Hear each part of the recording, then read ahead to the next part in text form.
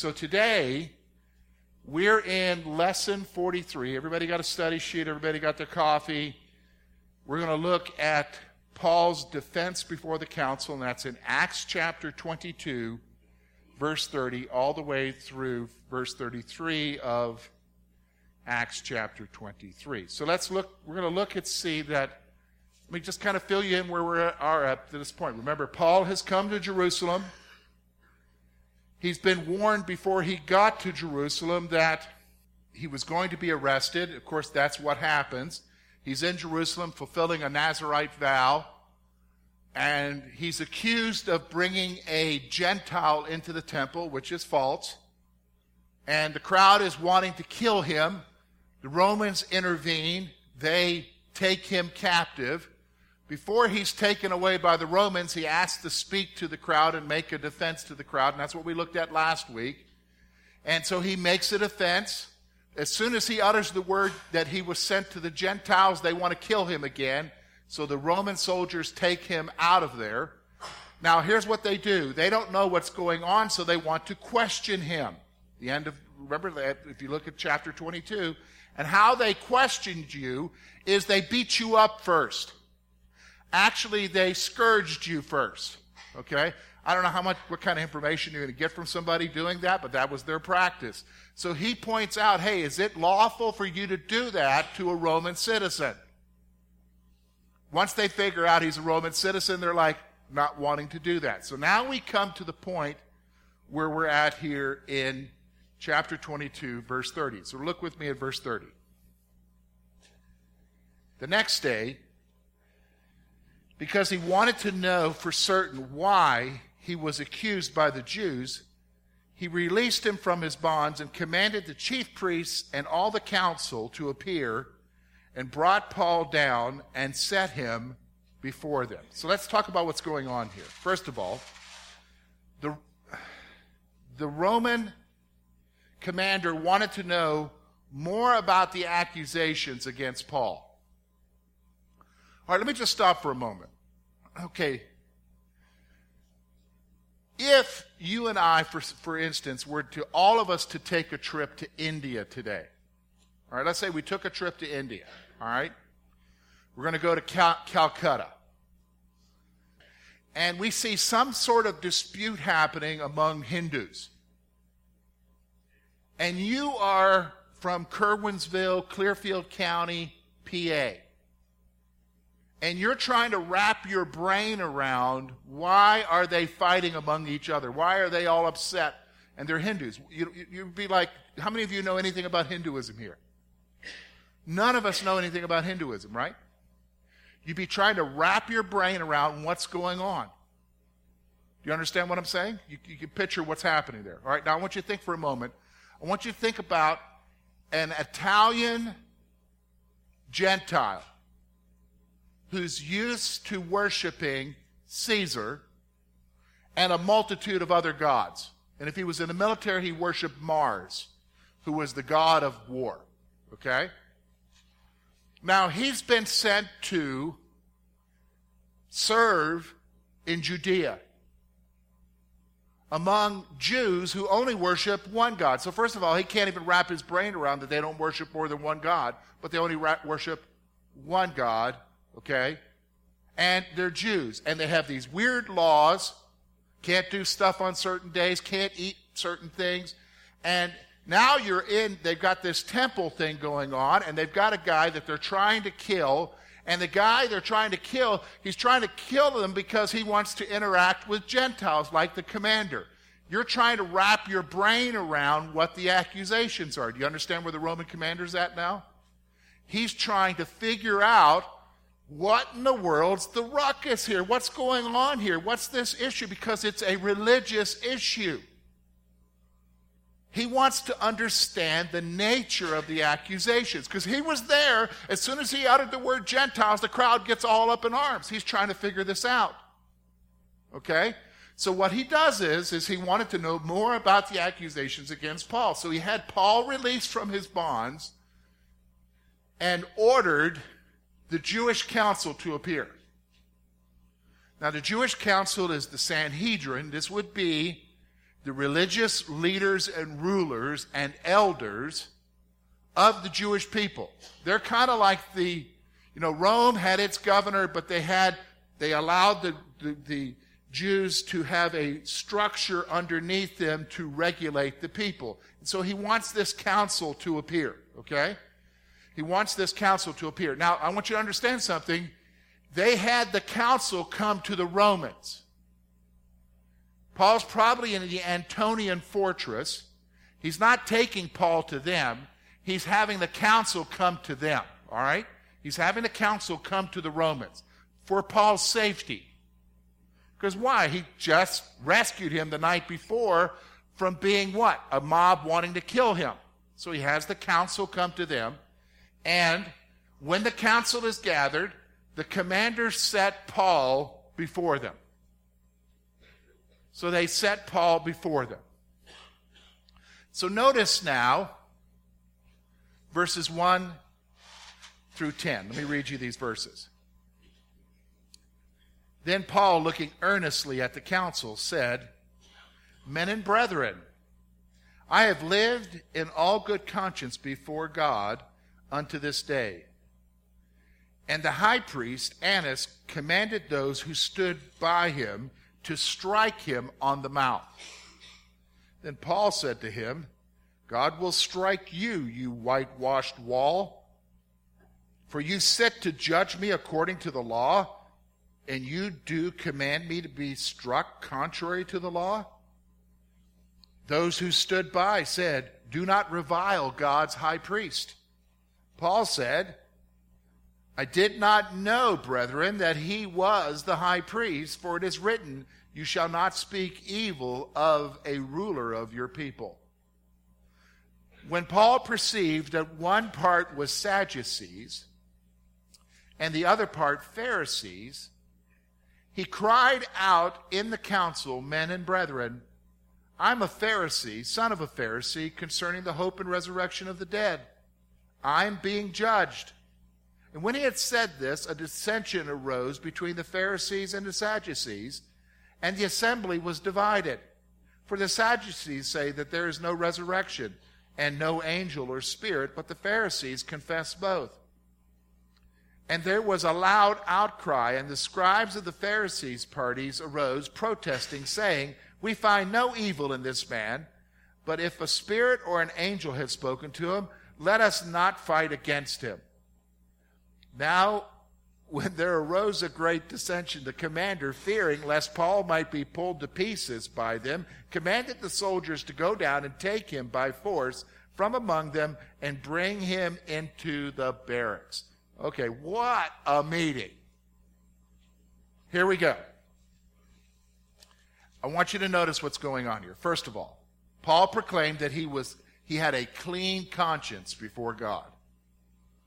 First thing he does is he stands up and he proclaims, I have a clean conscience before God. And he does. He's doing what God's telling him to do. The next thing I want you to see is that the high priest ordered Paul to be struck on the mouth. Whoa, now isn't that interesting? What do you think? What would happen if you went to the courthouse and somebody appears before one of the judges there, and the judge orders the sheriff's deputy to slap the guy on the mouth?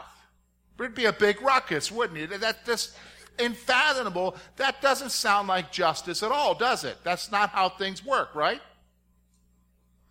It didn't work that way in their system either, because that was not to take place. What the high priest just asked him to do was unlawful even in the Jewish system.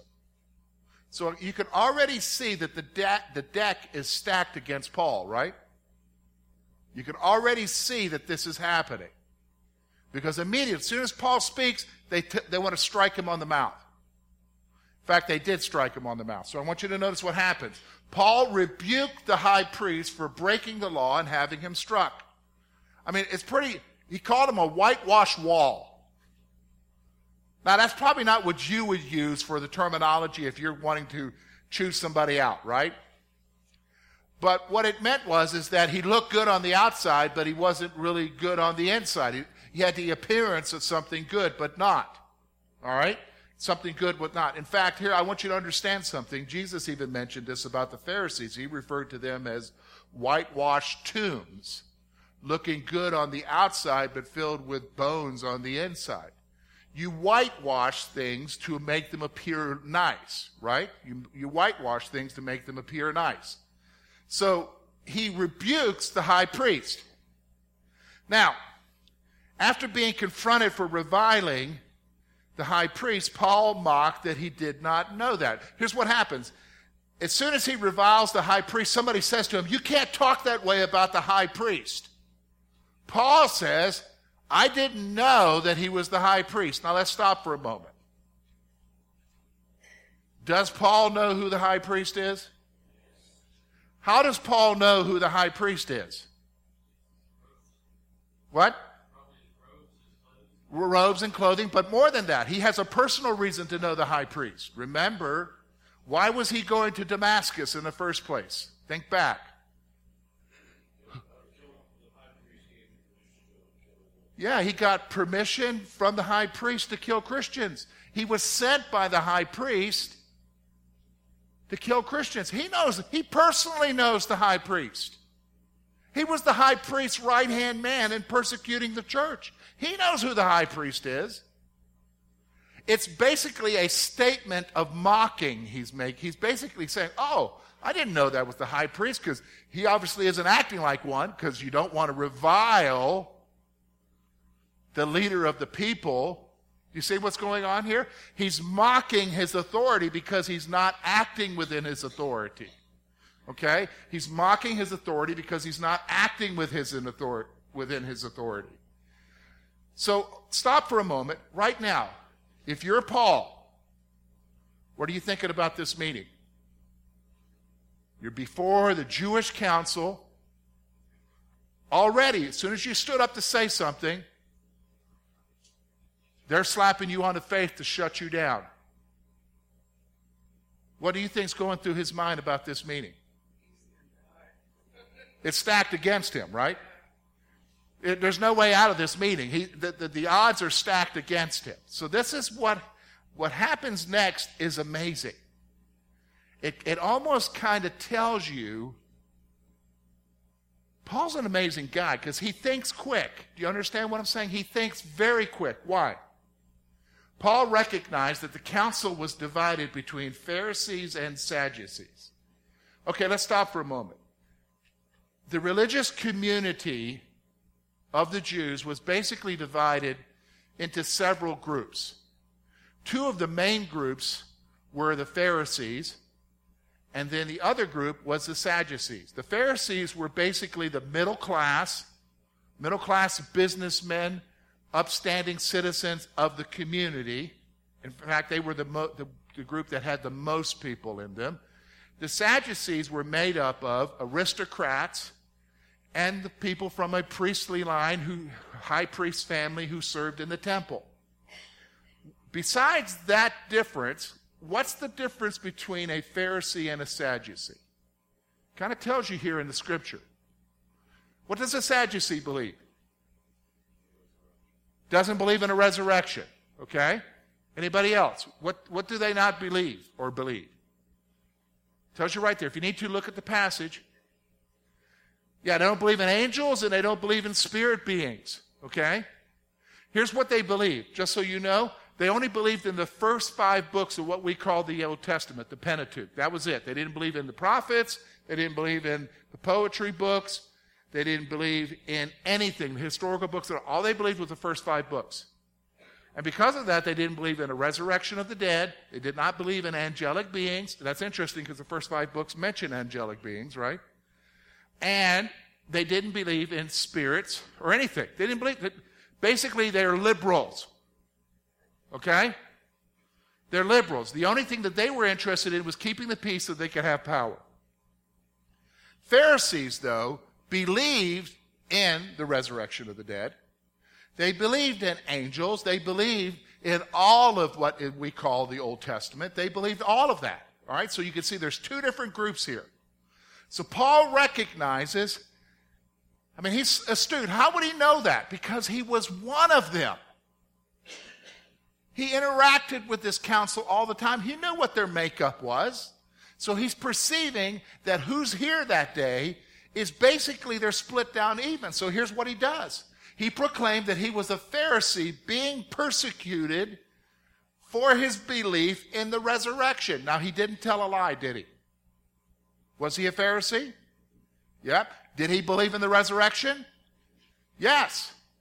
So he's not lying. He just says, men and gentlemen, I'm being persecuted because of I'm a Pharisee being persecuted because of my belief in the resurrection. Wow. Then the kerfuffle happens. That's my word today, kerfuffle. Okay? Then the ruckus starts. Because now, by that statement, he divides the group right in half. Now think, he knows he hasn't got a chance with these guys. He knows there's no way that he's going to get a fair trial with these guys. So he makes a statement that basically divides the group so that they can't come to a decision. Because he knows that and you're going to see this as we go on, his only chance of living is with who? The Romans. Not with the Jews. Do you understand what I'm saying? Because they want him dead. So here's what happens. This caused the council to be divided, as the Pharisees stated that they found no fault in him. So immediately the scribes are like, wait a minute, now hold on a second, because they heard his testimony. We don't find any problem with him, because who can tell what angel spoke to him?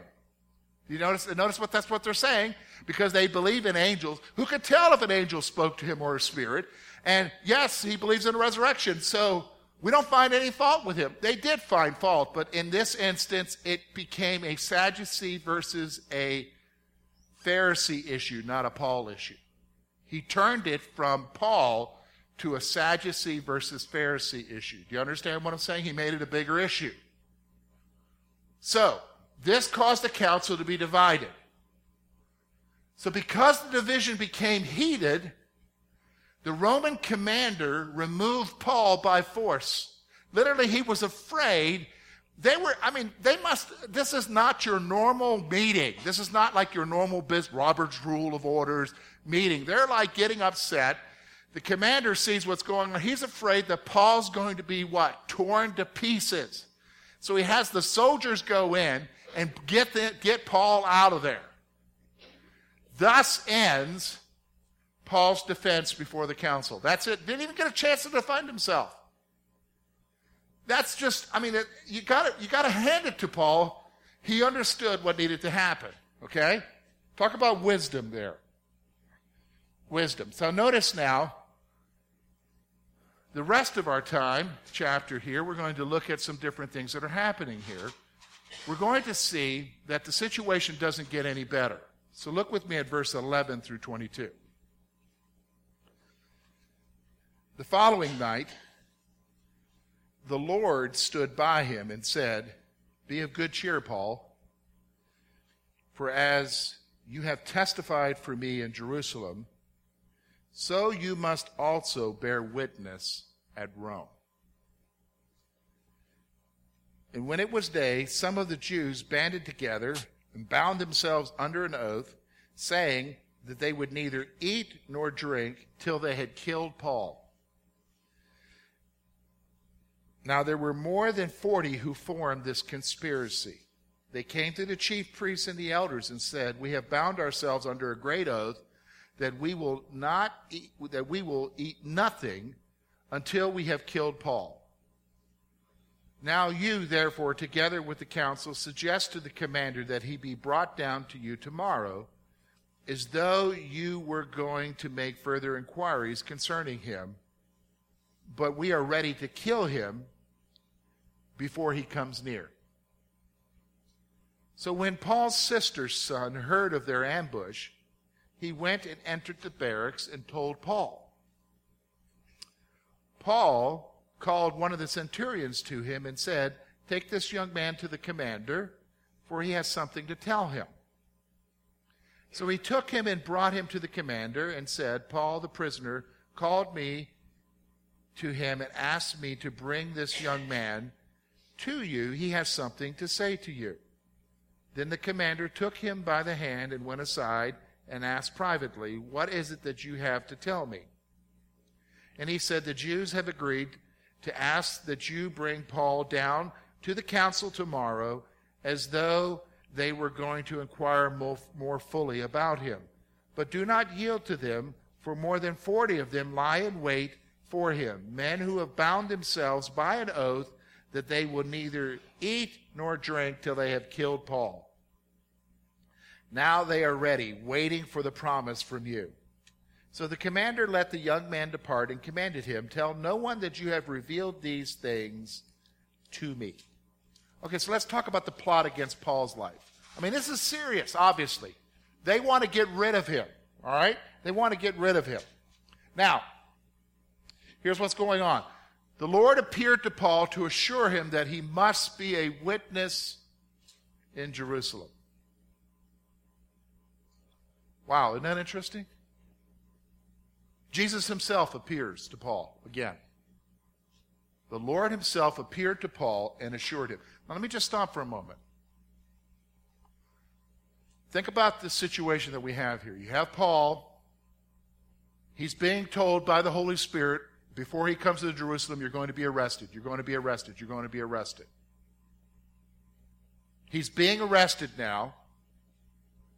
When he's arrested, they try to kill him. He's almost killed, except that he's rescued, if you want to call it that, by the Romans, who want to scourge him, but he's got to put a stop to that. He appears before the council. He sees the deck is stacked against him. The Jews want him dead. So that night, after the council meets, Jesus appears to him and says to him, "Hey, just like you were a witness to me here in Jerusalem, you're going to be a witness for me in Rome." Now, what's that going to do to you if you're Paul? Give you courage. It's going to strengthen you. Because Paul trusts in who? The Lord. He knows that the Lord is the one who's in control, right? So he's not worried about what happens from this point on, right? He's not. Because he's got the Lord who told him, "You're going to be a witness to me." If Jesus says you're going to go somewhere, folks, you're going to what? Go there, right? You're going to go there, all right? You're going to go there. Now listen. So that evening, 40 Jews conspired with the chief priests to kill Paul. Now they make an interesting vow here. We're not going to eat or drink till he's dead. At one point, you're going to see that he's in Caesarea later for 2 years. Can you go 2 years without eating or drinking? I mean, seriously, it's just like a crazy vow, isn't it? You know what I'm saying? We're not going to eat anything until we kill him. Okay? Now, 40 Jews conspired with the chief priests to kill Paul. They planned to kill Paul at the next inquiry before the council. They wanted the chief priests and the elders to ask the commander to bring Paul before them again, probably to bring them to wherever the council met in Jerusalem. And before he got there, they would ambush, kill the Romans, and kill Paul. That was their plan. That's what they wanted to do. Now, their plan to kill Paul was heard by Paul's sister's son. Stop for a moment. That would make the boy a what? A nephew of Paul. Paul had family in Jerusalem, folks.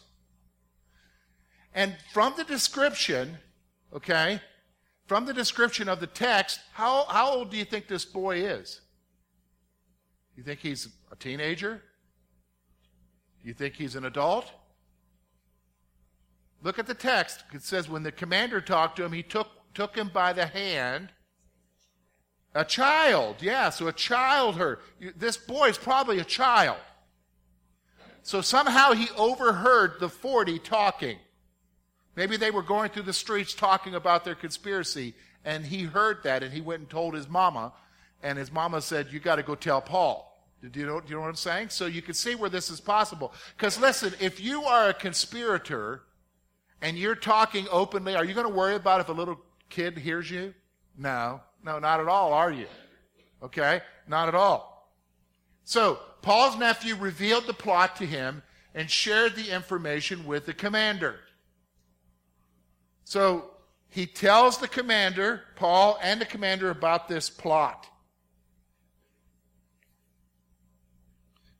After hearing the report, the commander ordered them to be silent about the plot. Why do you think he's doing that?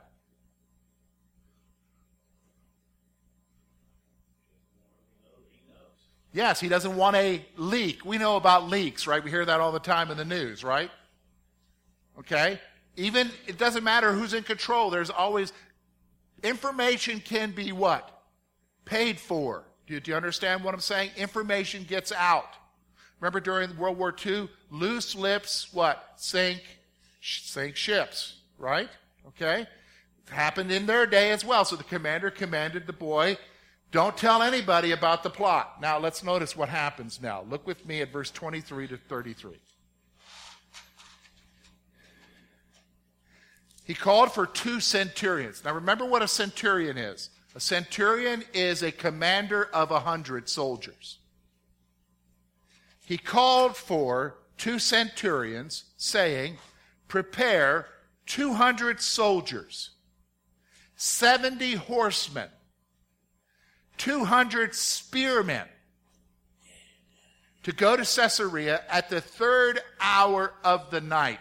3rd hour of the night. When night happened, that would have been anywhere between 9 o'clock and midnight. Okay? Anywhere between 9 o'clock and midnight, depending on when the sun went down. All right?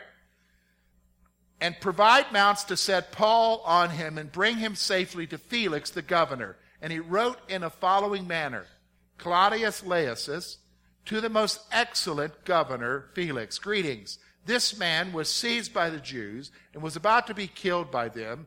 Coming with troops, I rescued him, having learned that he was a Roman. Now you can see there's a little bit of shiftiness in what he's writing here, okay?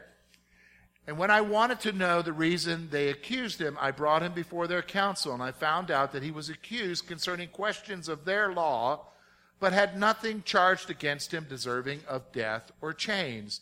And when it was told to me that Jews lay in wait for the man, I sent him immediately to you, and also commanded his accusers to state before you the charges against him. Farewell. Then the soldiers, as they were commanded, took Paul and brought him the next day to Antipatris. And the next day they left the horsemen to go on with him and returned to the barracks. And when they came to Caesarea and had delivered the letter to the governor, they also presented Paul to him. Okay, so let's look here. First of all, the commander ordered a large armed guard to take Paul to Caesarea at night. This guy's pretty shrewd. He hears there's 40 men out to kill him. What's he do? 470 soldiers, 200 spearmen, 200 soldiers, 70 horsemen. You think he's serious about making sure he's going to get the guy there? He's doing it, right? He sends Paul to Caesarea at night. The commander wrote a letter to the procurator concerning Paul's case. Now, isn't that interesting? If you read the letter, he's not letting it all be known. I heard he was a Roman and we rescued him. He didn't know he was a Roman until he was getting ready to beat him. What's he doing there? He's covering his what? He's covering his hind end, isn't he? Okay? He's covering, just in case Paul said they were getting ready to beat me, and I told him I was a Roman, No, he said, we heard he was a Roman and we rescued him. Okay? Now, the troops delivered Paul and the letter to the procurator in Caesarea. That's where we're going to stop, because next week we're going to talk about Paul's defense before the most excellent Felix, who is a Roman procurator.